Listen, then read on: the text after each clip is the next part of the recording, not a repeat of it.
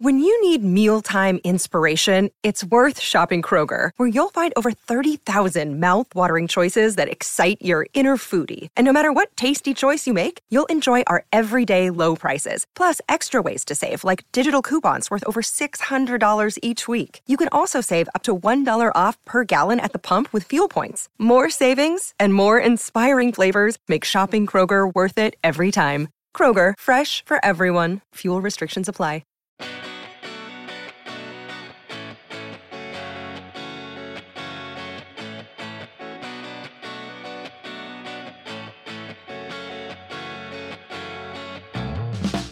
Alrighty, welcome to the Celtics Lab Podcast. I'm your host, Cameron Dubai. I'm joined by Alex Goldberg and Dr. Justin Quinn.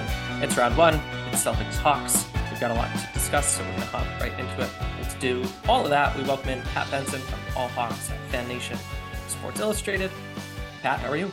Hey, I'm doing great. Thank you so much for having me.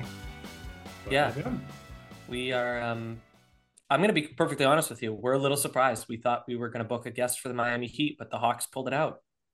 If it makes you feel better, I'm surprised too. We were all planning for a Friday night matchup against the Toronto Raptors, and obviously both of those predictions were wrong. Yeah. Well, we're lucky to have you here. We're lucky to have such an esteemed guest, and perhaps the Celtics are lucky to play the Hawks, but we'll get into the matchup in just a moment. The series starts on Saturday, and the second game will be on Tuesday, where then there's kind of a long break. So the game 3 is until next Friday, and then 4 in the following Sunday, and then back and forth we go. So kind of spread out, I think. I mean, that's just the nature of the playoff beasts, especially in the first few rounds. So, Pat, we're going to do a little bit of news, and then we'll really jump into this matchup. And we're going to start with some hardware stuff. And it's not technically been announced, but it's been widely reported that Mike Brown of the Sacramento Kings has won Coach of the Year, and Joe Mazzulla was one of 5 coaches to receive a vote. So let me clarify clarification on that. Yeah. Okay. I got that wrong. So Mike Brown has won the Coaches Association. This is not the official media Coach of the Year vote. However, the Coach of the Year coaches vote is extremely strongly correlated with the eventual winner of the award. So to hear that about Mike Brown suggests that he is a overwhelming front runner to win the award. Cool. Anyone who's in Boston right now who suffers from seasonal allergies knows that I can barely spell my own name in this moment. So I'm going to say mea culpa and let's move it on. The more important hardware that some people are spending a lot of time kind of mining the internet to see where the votes are as they come in are for Celtics fans, all NBA, vis-a-vis Jaylen Brown, and Sixth Man of the Year award, Malcolm Brogdon. Pat, where would you put Jaylen Brown, if at all, on your all-NBA teams? Yeah, I think he definitely deserves a spot, probably second or third all-NBA team. Okay, and where would you put Malcolm Brogdon, on or off your Sixth Man of the Year ballot? I haven't really dug too deep into it, nor have I followed Malcolm Brogdon that closely this year, so I'm going to defer to the experts on this one. All right, Alex, Justin, the experts, any chance that Brogdon doesn't win this? So the early vote tally going around the now somewhat prominent NBA awards counter spreadsheet that is available on Twitter, Reddit, all other places, suggests that Brogdon has a slight lead, at least on the early returns, over Emmanuel Quickley. That lead is expanded as of today, but it's so early. There's, I think, only like 14% of the votes counted, that it's hard to say with any certainty. That being said, it's definitely a good sign for Malcolm. And I think given, Homer bias as well as my own just assessment of how well those two players have played this year, I would not be surprised if Malcolm is the one who wins that award at the end of the day. Yeah, that is actually borne out by the USA Today NBA Wires sites did a straw poll of our own. And it was close. Brogdon ended up coming away with it for us and our projections 4-3. So I think that's actually probably pretty reflective of how we're going to end up seeing a very, very close race. And it might not go to Brogdon. Cool. Again, people are mining this stuff. So people who want moment-to-moment updates, they can check that out. But certainly that race is pretty close. We have some other bits of news and pieces. But Pat, I know that you are a fan of sneakers. You write about sneakers. Are a fan of shoes. Got nice shoes. What do you think of Jason Tatum's JT1s while we have you here? I think they're a hit. I thought Jordan Brand did a really good job with the first installment of his signature line. Obviously, he's super deserving of his own line. It was funny at first, the denial of those pictures. He was kind of coy about it because anytime an image of an unreleased shoe releases online, it's always an unflattering picture. That's always the case. But it turns out like they look really good, and there's some really exciting colorways coming out and super deserving players. So I'm definitely going to be picking up a pair. What's your favorite colorway? I'm going to go pink lemonade. Likewise. That's such a good shoe. Yeah, the shoe is ugly. I think it's not good. The consensus fan favorite. No, I think the pink lemonade. I mean, the St. Louis inspired like red, white, and blue ones are pretty nice. I like the zoo ones too. I mean, I think those are hot colors, but the pink lemonade, head and shoulders for me above the rest. Pat, any other shoes out there that you're like particularly jazzed about just because you're subject matter expert of the sort here? Sticking with Jordan Brand, I really liked Luka Doncic's first shoe.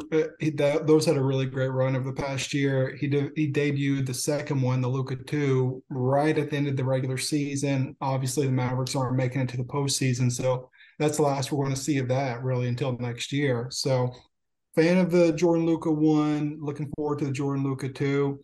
And obviously, the LeBron 20 was great. It was really cool because his line had kind of fallen off in recent years. It was always so chunky and heavy, and they released in a low top model. So I think it all came together. A LeBron breaking the all-time scoring record, his Nike line kind of enjoying a resurgence. It just seemed like it was a full circle moment in his career. So I think the LeBron 20 is going to be one that really stands out from his signature line. Cool. Yeah, I can take that. I like the Jalen ones, but it remains to be seen if they're all-time classic or not. Okay, a few more other things in the way of news. Speaking of merchandise, Celtics are number 3 in merchandise sales in the NBA, and Jason Tatum and Jaylen Brown are 3rd and 14th in jersey sales, respectively. Jason's been up there for a while. Number 3 is a pretty impressive number, and Celtics are always right there. Pat, no Hawks on this list and no Trae Young in the jersey list. What do you think is like the status of Trae Young's stardom in the league and in Atlanta? Just because it's been a tumultuous season.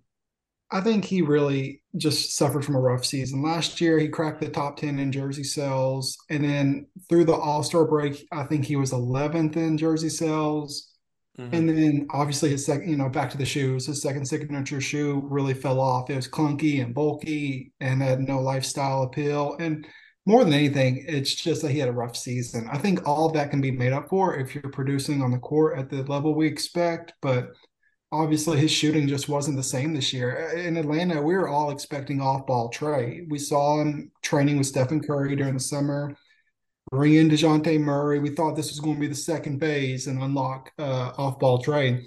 That never happened. And not only did it not happen, but his shooting dipped as well. The Hawks won fewer games this year than they did last year. So I think it just all kind of folds in together into performance. Yeah, I think that's a good read. I mean, it's also the big markets kind of tip the scales here. Jordan Poole is 15th in jersey sales, so there's also just a bit of math going on here. For sure. Do you have a favorite all-time Hawks jersey in your closet?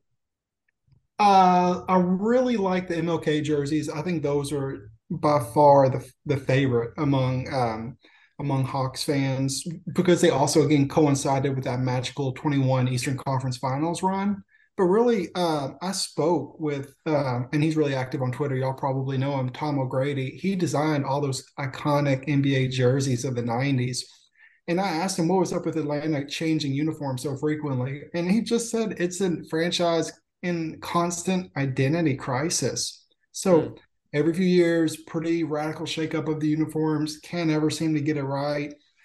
And so I don't know. Just not everybody's going to be as lucky as the Celtics or as the Lakers and just strike gold from the beginning. So Hawks, I think, have a distinction of having some of the best uniforms ever produced on an NBA court and also some of the worst uniforms ever produced on an NBA court. It's kind of a fascinating split. And I think it's kind of representative of like the volatility of the Hawks franchise, where it feels like they're always up and they're always down, and there's not a whole lot of in between.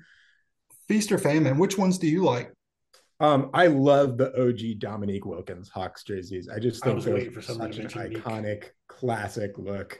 And the, later days, like just after Al Horford left Hawks jerseys, the like, I don't know how to describe it, like granite gray highlighter yellow block letters jerseys. I mean, Oh God, no.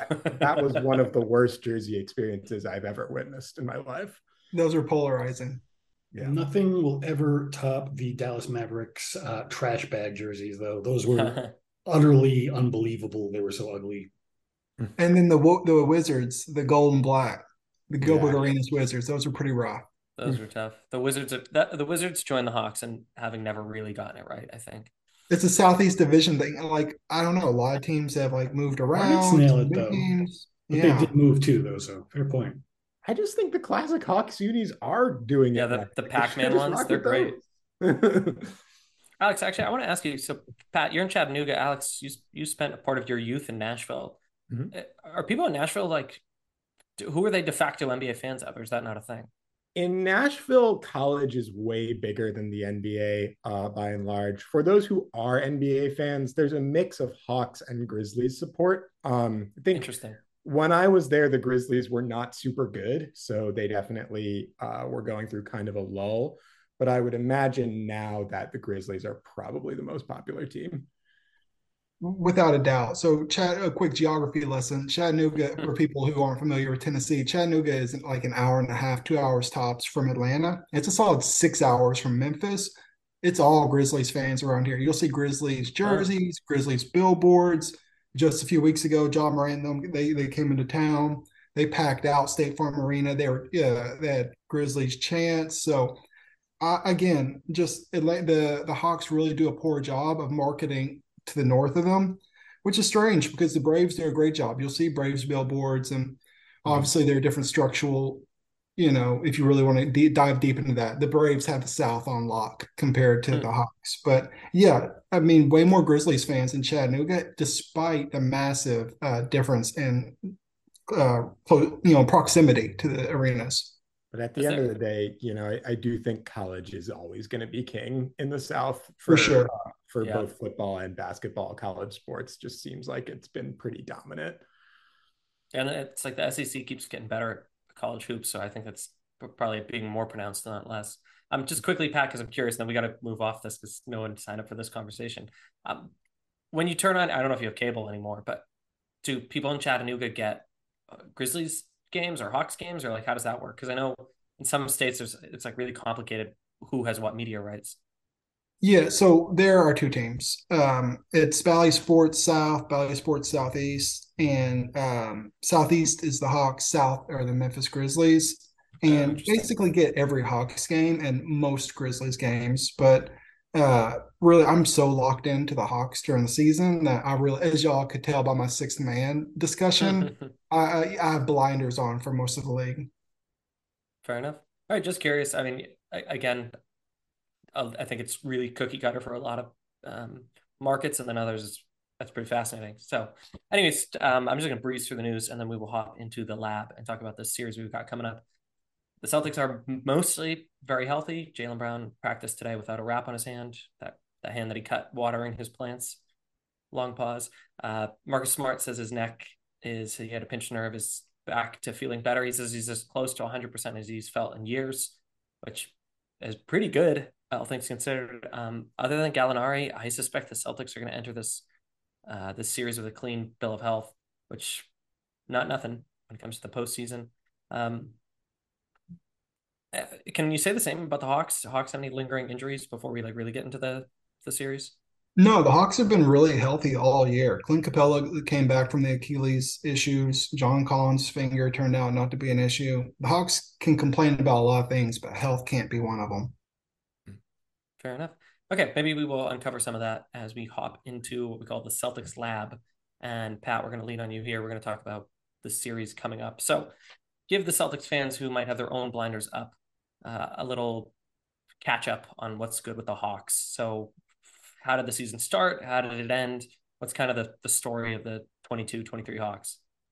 Came in with super high expectations coming off the DeJounte Murray trade, but those quickly fell flat. And it's become a meme at this point how mediocre the Hawks were. I heard, John Hollinger had that epic tweet about like they were one game within 500 for 74, 75 straight days. And even the advanced metrics bared out that they are just painfully average. But really, a lot of turmoil this season. The front office was overhauled in December. In early February, the big coaching change from Nate McMillan to Quinn Snyder. So a pretty tumultuous season, to be honest. Fell flat on expectations, so you really don't know what you're getting from night to night. It was clear early that the state of affairs with the Hawks was choppy. When did you first think, I don't think Nate McMillan is going to end the season here? I think it really came to a head when we started hearing rumors one morning in December that there's this big blow up at practice and that more news was going to be coming soon. Like rumors started leaking out. And then we found out, well, a player got into it with Nate McMillan. And then we could quickly surmise which player it was. So, and then eventually the Athletic and everybody, they filled in with the reporting. And really once and it was the day of a game. Actually, it was a morning shoot around, so it really wasn't even an intense practice. And Trae Young didn't show up to State Farm Arena that night for the game, and we all knew the writing was on the wall then. And it was a matter of if but not when, a matter of when but not if McMillan was going to be relieved of his duties. And the All-Star break seemed like a pretty good time to do it. And I think the new front office saw an opportunity to snag a great coach and Quinn Snyder, and to their credit, they did it. Do we know the terms of Quinn Snyder's deal, like how long he signed for? It's okay. I truly don't know if that's 4 years. Yeah, 4 years, $8 million per year, and this counts as one of them. Oh, that's interesting. Oh, that's really interesting. Good for Quinn Snyder. I also heard that there was some speculation that Snyder would not necessarily like be the GM, but would have a pretty heavy hand in player personnel. Is that accurate?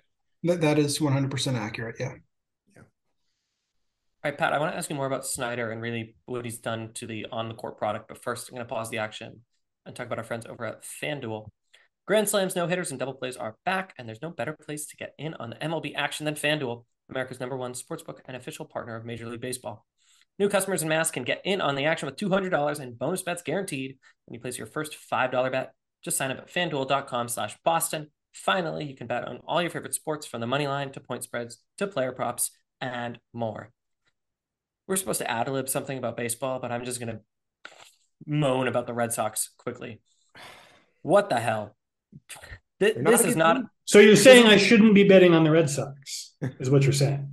I think you should be betting on the Tampa Bay Rays because it looks as if that team has it figured out. No, you should not be betting on the Red Sox. It sounds like you should be betting on the Red Sox ownership to make a cheap decision. You know, the Red Sox ownership that's looking to buy really high-profile soccer teams in Europe, the ones that look like they want to spend money. It's quite offensive. I know that people like Kike Hernandez and Chris Sale need to kind of play a little bit better, but goodness gracious, what a slap in the face. As someone who just bought pretty expensive Red Sox tickets for tomorrow, boo is what I have to say to that. Okay. Bet now on an app that's safe, secure, and super easy to use. Don't miss your chance to get $200 in bonus bets, win or lose. Visit FanDuel.com/Boston and make every moment more. FanDuel, an official partner of Major League Baseball. You must be 21 or older and present in Massachusetts. First online real money wager only. $10 first deposit is required, and a bonus is issued as a non-withdrawable bonus bet that expires in 14 days. Restrictions apply. See terms at sportsbook.fanduel.com. Gambling problem? Hope is here. GamblingHelplineMA.org or call 800-327-5050 for 24/7 support. Play it smart from the start. GameSenseMA.com or call 1-800-GAM-1234. Pat, we're familiar with Quinn Snyder because he had, a pretty lengthy run with those Jazz teams. And if you squint, between Donovan Mitchell and Rudy Gobert and now Trae Young and Clint Capella, there's some similar personnel, but how has he changed how the Hawks play offense, defense, or just intangibles? So you hit the nail on the head. Pretty similar dynamic. Obviously, pick and roll is the bread and butter. Trae Young is one of the best pick and roll point guards in the NBA, so not much is going to change there. But they have increased their three-point shooting. by quite a bit. In fact, Trey gave a pretty interesting quote the last week of the regular season, saying sometimes you'll find somebody open in the corner, and they're kind of, it's been ingrained in them from Nate McMillan to look for a different shot. Whereas Quinn Snyder saying, let it fly, just let it fly from outside, keep those 3-pointers coming. So it's pretty cool. I think you're seeing a difference there. This team isn't a great 3-point shooting team, unfortunately, but it's really not about the season. It's more about moving forward. This is more of a tryout, more of a test period for Quinn Snyder. Also, one thing is he's far more flexible with his rotations. Again, Nate McMillan was pretty rigid in his rotations, whereas we're seeing all kinds of different names pop up. Garrison Matthews, Vít Krejci, a little Trent Forrest action. So really, he is much more Quinn Snyder's much more of an experimenter. He's going to tinker with things and more of a technician. He'll change things during the game, whereas Nate McMillan was more of a back to the basics. His big saying was clear, calm, connected. But for such a young team, they need somebody to kind of hold their hand a little bit more on the court. And Steph No of Sporting News, he tweeted this awesome video the other night of Quinn Snyder spotted something on the court. And yeah, you saw it. And then he turned his back. He started pumping his fist because he knew he got his players to recognize it. It ended in Okongwu dunk. So that was really cool for a young team to be figuring it out. Again, it's great to see that what a difference in coaching style can make. One of the signature things about Quinn Snyder's teams in Utah, basically up until his last year there, was that they were always elite defensive teams. And now, obviously, a lot of that has to do with the personnel as well.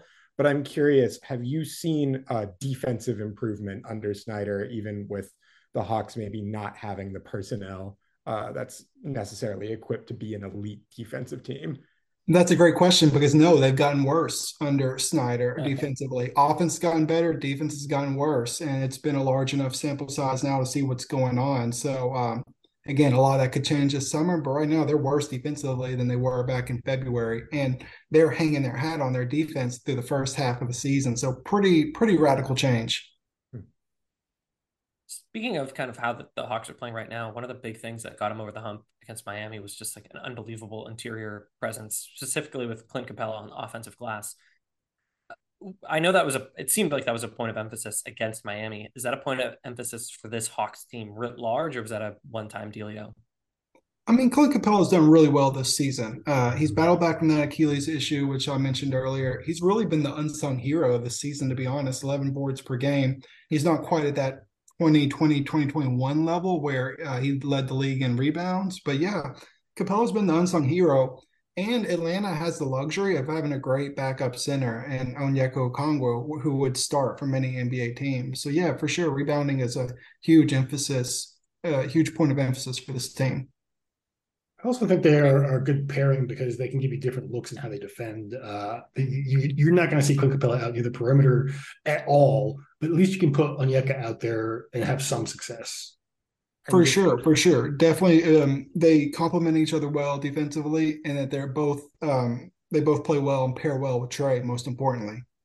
And one more piece of that I think makes a lot of sense for the Hawks team and kind of as their identity is taking shape is that getting offensive rebounders like Capella and Okongwu and John Collins and all of these big bodies that can kind of crash the glass allows Trae Young to be a volume shooter in a little bit more of a capacity than he would if he were on a team that didn't get a lot of offensive rebounds, where efficiency concerns are maybe not as severe if you know that you're going to get a lot of second chance points and a lot of extra shots for guys like Trae Young. No doubt. This roster for the past few years has been constructed specifically for really since day one, since he arrived. It's been constructed to accentuate his strengths and try to hide his weaknesses. So yeah, I mean, again, he's very similar to Luka Doncic in many ways. I mean, like the roster construction really needs to be perfect to bring out the best in them. I mean, he's not a LeBron who you can just throw in there or Jason Tatum you can kind of just throw in there and he's going to make the players around them better. Like it's a tight puzzle to make it work. And I think the front office has done a pretty good job of that. All right, we're going to pause the action real quick and we want to talk about our friends over at BetterHelp. This is a sponsor that we're really happy to work with because we really believe in the service that they provide.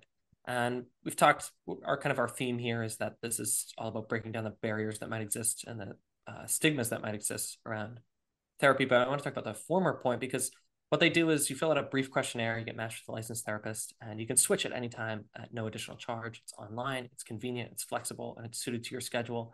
And I think that that's a huge selling point, that you want a little bit of help, you want to meet a health professional or a health service, and you don't want another thing on your plate. So that it is convenient and flexible is a really, really big deal.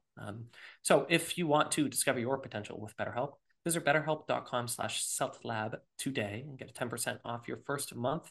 That's BetterHelp, HELP.com/selflab. All right, back to our conversation with Pat Benson. Okay, Pat, game one starts 3:30 on Saturday. How do you think Atlanta is approaching this series? Obviously, as a team, they're going to, approach it, be professional, give it their all. But I don't think anybody in their right mind expects Atlanta to win more than one game at best against Boston. I mean, I must be crazy because I predicted a 6-game series, but only because I think that the Hawks are going to be hot on one game. Okay. The Celtics aren't expecting it, probably game 3. Okay. And maybe this is probably the most likely scenario where it happens, where we all think what you just said. Yeah. But I don't fault you this because, like you said, you've had blinders on the whole season. The Celtics have had this terrible habit of not taking teams that they are supposed to be easily seriously. So I'm still worried about that. If they prove me wrong, I'll be excited, elated, but I need to see it first. Well, hopefully you're right. They did sweep the series against Atlanta 3-0, and then the Easter Sunday game. Obviously, both teams set out all their players, but still, Peyton Pritchard was handing out buckets, and Boston's just the superior team. And of course, Atlanta's going to take a professional approach to it. But honestly, they're probably booking their Cancun reservations as we speak. Wow, the candor, yeah, I love it. Let's say hypothetically, they're going to make it a real series. What do you think is the X factor that suddenly tips things in Atlanta's favor? I guess if 2021 Trae Young makes an appearance, that would be great. And then if Jaylen Brown continues to water his flowers every single day, I think that would be helpful. If Jason Tatum goes missing, that could be beneficial to the Hawks' chances. So, yeah, I'd say all three of those are my 3 keys to success in the series.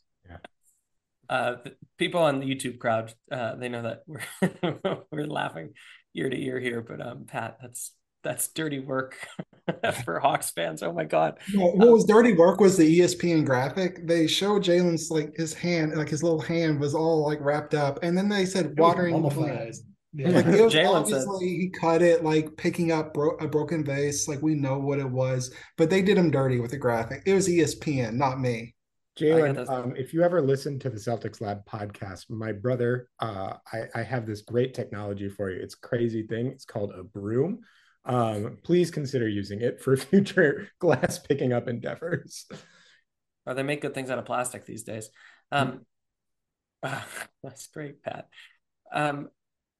Pat, this is a little off script, but when Jaylen Brown's name pops up in trade rumors, which we think unfairly happens a lot, he is tied to Atlanta. He's an Atlanta kid. Let's not give too much credence to those going anywhere, but do people in Atlanta want the Hawks to make a move for Jaylen Brown? What's the Atlanta point of view on that?